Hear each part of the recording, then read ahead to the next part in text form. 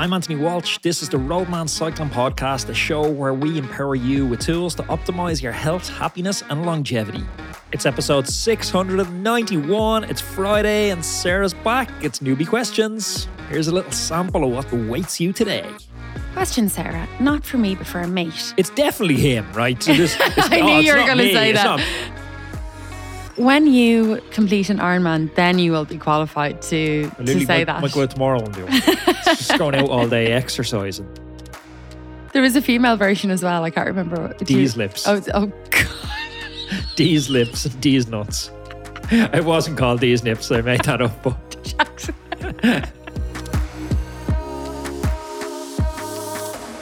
Sarah, welcome back to the hot seat. Your new improved setup. You're getting more pro every week. Yeah, I finally made it. But I don't know, would you turn the heating on in the studio? No. It's a bit cold in here. This is this constant battle that Anthony and I have. I think it's one that's mirrored in every single household and every single country that's a little bit cold or hot maybe. It's a fight with the thermometer. You pay the bill and you can put the heating on as much as you want. You're like, well, you're living under my roof. She's the heating on and the windows open. We're having a cold snap here in Dublin. I went up the mountains today, fully intending on having a full afternoon on the mountain bike, and had to come home with my tail between my legs. Let me stop you there. You weren't fully intending. You didn't even pack half the stuff you needed to go because you're like, we'd probably end up just going for coffee. So you didn't bring tire levers, pump, Garmin, water bottle, basically all a bike. I was going to hire a bike. I was meeting a friend I hadn't seen, Leah, how are you going, for a while. So it was kind of like, we may go mountain biking, we may just sit down and have a big catch up, and the latter happened. But it is absolutely freezing here in Dublin. Apparently, you've heard it here first, the schools are out today. So kids, go home. Enjoy the snow day. So this is Sarah's 50th appearance on Newbie Questions. It may or may not be her 50th appearance, but it's the 48th time she's mentioned the weather inside the first 60 seconds. I'm Irish. That's all we talk about. Anthony, it was such a cool week on the podcast this week. I absolutely loved Louis Ravolo. He is the Ironman, the ultra marathon runner. He is 21 years sober, and his story was amazing. I think you found that interview a little bit emotional. I could hear you like your voice cracking as you were talking to him, because he really draws you into his story. I recommend anyone goes and listens to that. Lucky we didn't have video. Well, we do have video. I'm not sure if we're going to release the video of it yet. The YouTube channel still. We said the start of Q2, we're going to launch our little YouTube project with the new studio. I think we're still tracking for that. We may use the video, but if you've seen the video, my eyes were totally tearing up during that conversation. It was a hard conversation. Yeah, he's wonderful. I love the way he's so open about all of the mistakes and all of the things he did wrong. He really has embraced facing up to his past so he can live a better future in a way. But wow, he's an inspiration. And do you know what? The other thing that he's really cool about, and if you follow him on Twitter, his Twitter page is brilliant. But I think he's probably in his mid-50s, Anthony, is he? And he's late 50s. He is in some nick. And he's such an inspiration for people who come to endurance sport or sport a little bit later in life. And you kind of think, I'm never going to be able to do an Ironman. I'm never going to be able to do a marathon. And this guy, he's done it all. He's very inspiring. No one ever thinks they're not going to be able to do an Ironman. It's just, Anthony. It's just a long training day. Stop for a break if you need to. When you complete an Ironman, then you will be qualified to say that. I might go out tomorrow and do it. It's just going out all day exercising, just moving for the day. It's not a race. It's like a Grand Fondo. Anthony, do you use chamois cream? I know the answer to this, but I've gone through periods of using chamois cream. I know you ran this poll on your Twitter. Is this what you're getting at? Mm-hmm. Yeah, I've gone through periods of using chamois cream. I kind of got seduced by a former pro cyclist, Dave Zabritsky. Yeah, he launched a chamois cream so his name is Dave Zabritsky, so his initials are DZ, and he launched a chamois cream called D's Nuts. That's cool. And on the back of it, he had quite a seductive instruction set where he encouraged users to light a candle, put on some romantic music, drop their pants to their ankles, and apply liberally. There was a female version as well. I can't remember. D's lips. Oh God. D's lips and D's nuts. It wasn't called D's nips. I made that up. But Well, this poll that I ran on Twitter, I asked, do people use chamois cream? It's a split straight down the middle. I have never asked anybody on our Roadman cycling spin if they use chamois cream. They don't seem like chamois cream, lighting a candle, dropping the pants and applying slowly but liberally. They don't seem like that kind of a cream. I'm surprised what people do in the privacy of their own home, though, to get a kick. I know. Look, lads, Roadmen, be careful. I'm going to ask you that this weekend. Talking about Roadmen, into the race season, we cracked into it last week. How did you get on? I was fairly glued to the road, if I'm honest. We had what we call the rolling in the years attack, me and one of the roadman coaches, Sean McKenna, who we both used to be decent in like 2017. So we were singing the rolling in the years team song as we attacked. Basically, the ambition had gone out of the group at that point. Let's just say it. The break was gone up the road and we got kind of caught in no man's land between break and bunch in a sort of semi-purgatory. It's a lot of fun though. Yeah, and you know what? It's only the first race of the season, so there's a lot of room for growth, Anthony. Don't hang up your cleats just yet. I want to give a shout out to Conor Lally, it was his first race that weekend and he came sixth in his group. So we are expecting big things in the future from young Lal. It was really cool seeing the Roadman crew, seeing this little podcast that we set up talking into a microphone, and then as the podcast grew, it got a little bit of local support, which grew into a local group ride. And then as that grew, a portion of that group ride had an interest in racing. And now we have Roadman racing jerseys in, I think we had A4 race, A3 race, A2 race, and the A1 race. We had representation across all the races at the weekends, which was amazing to watch. I was emotional seeing like this little thing that we've built there, tangible. And as everyone knows, I'm a bit of a hugger, which people can kind of find a little bit disarming at times. So I was like giving everyone hugs, and it was just a great buzz. Will you stay away from the younger lads like Conor Lally? Because he was saying to me, you have a female Jimmy Savile vibe off you. You're only as old as the young fella you're feeling. Said Jimmy Savile. Let's move on a little bit then, talking about young fellas. What about Pogačar and Vingegaard in Paris-Nice this week? It's a bit hard to glean too much into it this early in the season. What are we, March? Tour's not till July, and that's their big objective. Obviously, people want to do well in Paris-Nice, but essentially you don't know where people are at in their training blocks.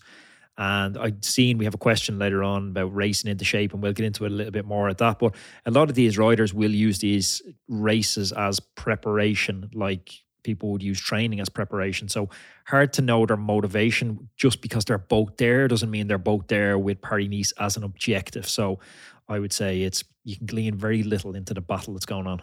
Yeah, exactly. It's obviously a huge race, and to have that on your, how do I say it? Palmares? Palmares. You haven't got one, that's why you No, I don't have one. I think it's a bit late in the day now for me to build a Palmares.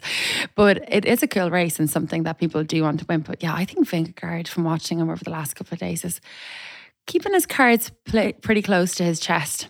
Before you move on to newbie questions, I've got a question. You went mountain biking today, or apparently you went mountain biking with no bike and no kit. You went up to have a coffee on a mountain bike trail. Did you remember to get the keys of the car we lost? What's this wee business? You lost the key. You lost the key the last time we were up there. We had to basically camp out in the Jeep for about 8 hours until somebody came and rescued us. I'm still getting over it. I caught pneumonia. But yes, I did get the key. All is forgiven, by the way. I'm not angry at all about that. Okay, this is from Mark Archibald. I love this question. Anthony, have you ever used the first few races of the race season to get into shape? I didn't have the best training block in the lead up to the season, but still want to target races in a few months. Would it be better to just start training on my own, doing structured sessions, or use races as a way to get fighting fit?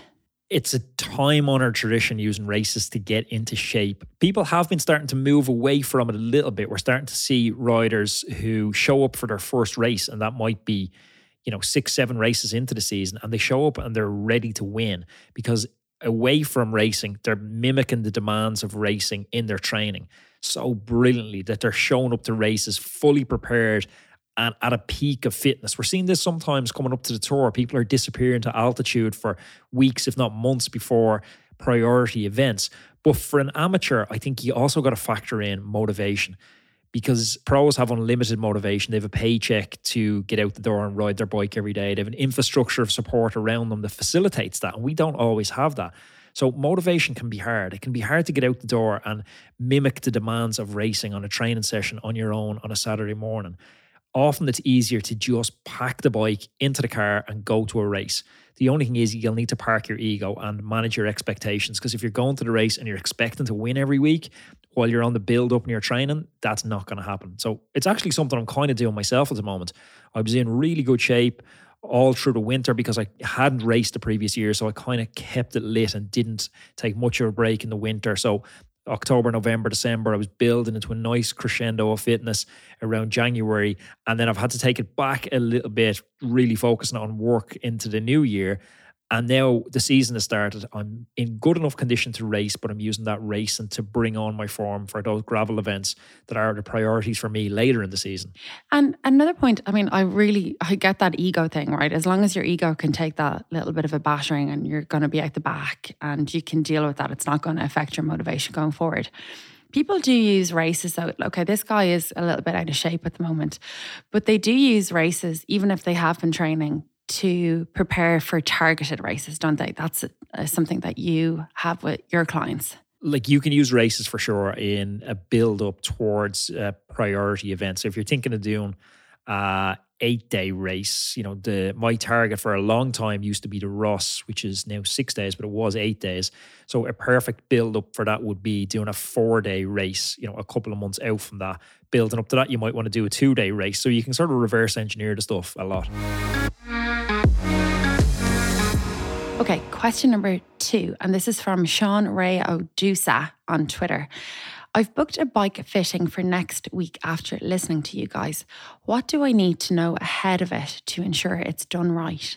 I don't think you need to know that much. I think show up to it as if you're going to a bike race. Bring in all your kit, bring in your bike. Obviously, I would say the only thing that I would sort of cautionary bit of advice, I would say, bike fit is largely dependent on flexibility. And if you do anything in the days leading up to it that's going to affect that flexibility, like you're really poorly hydrated or you're not a runner and you decide to go for a 6-7K run the day before, that's going to tighten your muscles and it's going to affect your bike fit. So keep your preparation in the lead up to the bike fit as if it's preparation in the lead up to a bike race itself. And I think you should be fine. Okay, question number 3. Is there any resources from the basics of maintaining my bike? For example, how to sort out a flat, how to clean it and grease the chain, etc. And that's from Mills. This is your kind of question, Sarah. You've been going through a little bit of exploration. You want to start some bike maintenance at the moment, and you've been looking around for kind of bike maintenance courses in Dublin, and there's not that many around. It seems like there should be more to sign up for. I think people at the moment have to lean heavily on YouTube, online tutorials. The Big Blue Book was one I learned out of before, and that was before the sort of proliferation of YouTube tutorials on it. But there's not that many around that you found, is there? Not really. And so I did sign up to one a couple of months ago, but it was cancelled because the chap was sick or something like that. So if you do Google it, there might be some. If you're a member of a club, they will generally do, you know, the larger clubs will have days where they do basic bike mechanic evenings. And then failing that, I would just ask somebody who's a bit more experienced than you or somebody who has a few more years on the bike, the basics of how to do it. You could drop one of the lads in the club a few quid. Like, I'm sure if you dropped any of the lads in our club, said to them, here, can I get you a few beers and a couple of coffees? Have you got an hour to show me how to change a flat, clean a bike, change some pads? You know, most people would be pretty obliging. Absolutely. I agree. But yeah, otherwise, YouTube is your friend. For everything.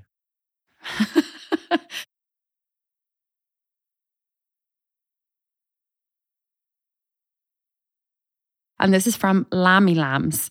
Why do my disc brakes squeal? I'm a seasoned home mechanic and I've tried all sorts. And actually somebody wrote in after that comment saying, Chris Kulo saying, I second the disc brake question. My brakes have become a high maintenance issue. You think Lammy Lambs is his real name? Could be, it's pretty cool. My sister was debating names for our baby for quite a while and Lammy Lambs never got thrown up. They have this weird game, and it's like Tinder between my sister and her boyfriend. So she'll swipe across names that she likes, and if she swipes right on a name and he also swipes right on the same name, it's a match, and that gets stored in their thing. I just like, maybe I'm old school. Like the phone book is full of names and you could just scroll through them. They're in alphabetical order. I remember there was this politician back at home and his name was Dick Spring. And I used to get not great gas out of looking up the phone book because the last name was first. I'd be like, you're on Spring Dick. This is hilarious. So basically you've always been depraved. Absolutely. Okay, go on. Disc brake squeal. Yes, it's very, very annoying. I would say disc brakes, in my experience, need to be broken in. That's the first thing to note. Disc brake cleaners is an industry I've only begun to realise exists. I got a lend of a mountain bike when I was living in Toronto off the local bike shop. And I remember it was a really high-end bike shop and a beautiful mountain bike, and I'd ridden it in the snow for hours. And I was really aware that I wanted to give this bike back to them clean. So I cleaned it top to bottom using some commercial oil-based cleaners. And then I went to pull the brakes and they did not work at all, like zero brakes. So the brake pads and everything had to be replaced. So it was a disaster. You need to keep oil totally away from the brakes. Oil, even off your fingers, it really compromises the brake and can cause squeal, or it can cause you just not to brake at all. A couple of other sort of old wise tales that I've seen, but I've never personally tried, is if you use something like, and this is probably for acute cases, if you use something like a grinding stone or a piece of sandpaper and scrape off a thin layer of the pad, then acetone the pad and the disc afterwards, making sure you don't touch the pad or the disc with your oily fingers. That has been known to alleviate that squealing brakes. But they are really, really annoying, especially if you're in a group with somebody that has them. Yeah, and what about the disc brake covers? I've seen a couple of people have these on while they're cleaning their bikes. It's just to make sure that there's no oil or anything getting onto the disc brakes while they're cleaning. They seem like a pretty neat idea. I actually picked up a set of disc brake covers during the week. I haven't used them yet, so because I power wash the bike quite a bit. So I haven't used them yet, so I can't really speak to how good they are. But in theory, they look like a good idea. I don't know, I'm just worried that maybe they're not waterproof, but time will tell. The squealing brake is horrible. It's it's like a banshee. It's like nails on a chalkboard. Yeah, it's no bueno. Okay, next question. This is from Michael Gaffney. Question, Sarah, not for me, but for a mate. I've advised him, but I want to see what you guys think. Michael's trying to catch us out here, Anthony. He's struggling to keep up with the group. It's definitely him, right? So I knew you were going to say that. It's not me. I can hold on to the group. It's a mate that gets dropped. Yeah, my mate has this rash. So he's struggling to keep up with the group on the easy group spin. Should he find a group at his own level? He hangs on, but he's in the red for most of the ride. He's shattered and it takes a few days to recover. This could be about me. I don't know what to say to your mate here. Michael, your mate, Michael, just hold your hands up. Be a man. Own this. I think it's maybe a good idea to mix and match and have the group ride not as your only workout for the week. Because if you're going so deep in the group ride that it's killing your motivation for 2-3 days after because you're in a barrel of fatigue, it's not a good idea. Maybe turn up for the group ride once a month and use it almost like people are using races at the moment, and train yourself to improve during the week and at the weekends. And then once a month you can show up and you'll hopefully make that slow creeping progress. Really, it's to sum this up, and I hate to be that guy, get a coach. I would love to know what Michael's friend is doing midweek. As you said, is he training to improve, or is he just showing up once a week and magically by osmosis going to get better from being around fellas who are better than him? My advice is a little bit different, because I am Michael's friend. I go out on the Saturday spin and I suffer for the entire spin. Anthony looks over at my heart rate monitor.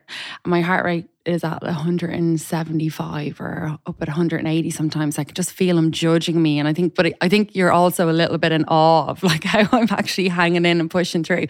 So I am in the red. And what I would say is keep showing up. Learn the route. Go every week. Learn how to ride the wheels, become a smarter rider, pick up all those lovely skills of cornering so you're not having to do those micro accelerations which are going to like absolutely spike your heart rate. and understand how to get home on your own. Make sure that you're responsible for your own being, getting yourself home. So if you have to dip after 20 kilometers and get home on your own, show up the following week. And I bet you it'll be 25 kilometers by the time you dip. But yeah, for me, I think keep showing up and see those improvements week on week. Okay, so this is from Nostra S. Have you already discussed intermittent fasting in a previous podcast? If not, what are your thoughts on it? Pros and cons. It's a detailed enough subject to dip into on using Sarah's terminology now, dip. It's a detailed subject to cover on newbie questions. I think we have previously done a podcast. I'll throw it down on the topics list and maybe we'll do another one on it. I do really like intermittent fasting. I don't do it every day. So for anyone that's unaware of what intermittent fasting is, it's the idea of fasting for a 16-hour period during the day and eating for an 8-hour period. That's the most common protocol. So you would have your last meal at like 8 o'clock at night. You wouldn't eat all the way through the night. Obviously, you're asleep. Then you get up the next morning, skip breakfast, and your next meal back will be lunch. So you only have a lunch and a dinner that day.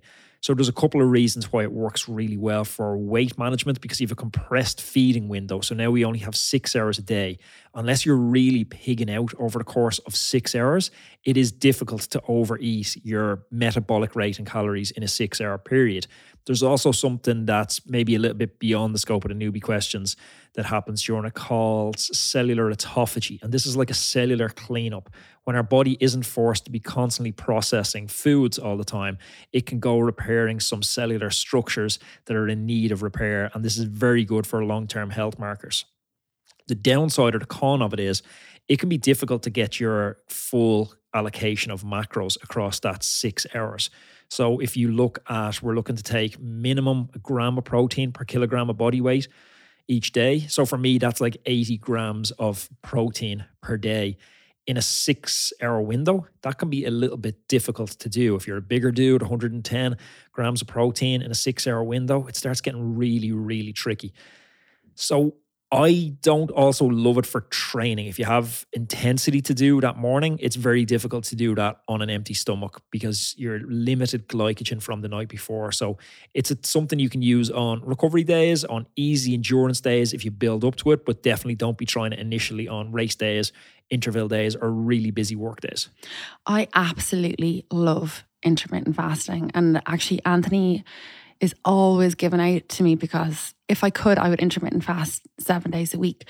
But for women, you have to be very, very careful in particular because it can totally throw your hormones out of whack and it sometimes isn't the healthiest thing for women to do. So I would say as well, be careful with that if you're a woman and you're looking to intermittent fast. Yeah, we could do a whole podcast about this. The other thing that I absolutely love about intermittent fasting is this like focus and clarity that I have when I'm fasting.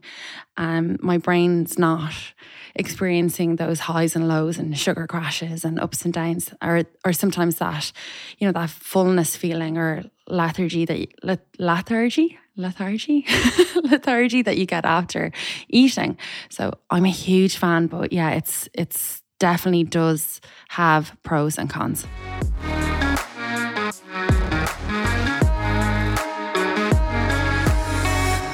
Sarah, I'm taking charge of Tech Corner this week because I had a mechanical and then I had a come to Jesus revelation. I went out on a short recovery ride the other day, and in hindsight, and I didn't tell you this part, this was a pre-existing puncture that I had forgotten about. I punctured when we were on the trails like 2 weeks ago on my gravel bike, and the sealant caught the puncture and I pumped it back up. I remember that because the sealant was... Is that when we were on the trails? Yeah, when it was spraying everywhere. It was spraying back up on my face. And I totally forgot about that. And then I pumped the tire when I went out the door. I put a little bit too much pressure in it because I was planning on doing a predominantly road spin on my gravel bike, but decided to take it off-road around the cliffs on Hote.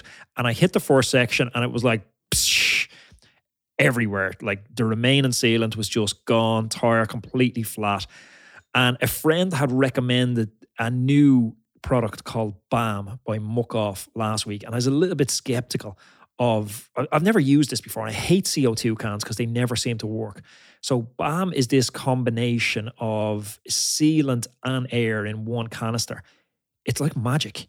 It was like it injects this like latex foam and air into the tire all in one go. So it sealed the puncture and it inflates the tire all in one go. I don't know what to say. It was actually like magic. Now, not the cheapest in the world, but honestly, they are like lifesaver. I'm going to be racing with cans of BAM every gravel race next season. Would you use it while you're racing a road bike? No. No. Well, like you could, like no, because if you puncture in a road race, you're out of the race. You're out of the race. But you think gravel and mountain bike, you're going to have it in your back pocket? Well, you're going to have a team car with you in a road race. So you're going to stop and get a spare wheel off the car. But gravel, I'm definitely going to be strapping it to the bike for every event I'm doing next season. Happy days. Bam. And the problem's gone. Wham bam. Thank you, ma'am. That's it, Sarah. Signing off. Folks, thanks for tuning in to another Newbie Questions. Sarah will be back tomorrow. I'm back again on Monday. Until then, ride safe and enjoy your weekend. Thank you for listening to today's podcast. Have you ever wondered how good you could actually be? Each of us has a unique set of circumstances with work, family, and social obligations, but we all still want to fulfill our potential in cycling. Okay, maybe you won't ever win the Tour de France, but for most of us, this is what cycling is about. So let us build you the perfect training plan around your lifestyle that's totally unique to you and will help you finally realise your cycling dreams. So whether you're just getting started on the bike or if you're a more seasoned cyclist, we have a suitable coach for you. So why not schedule a call with us and we can have a chat about how we can help you go further than you ever dreamed of in your cycling and fitness goals. Go to roadmancycling.com/contact or pop me an email directly to sarah@roadmancycling.com.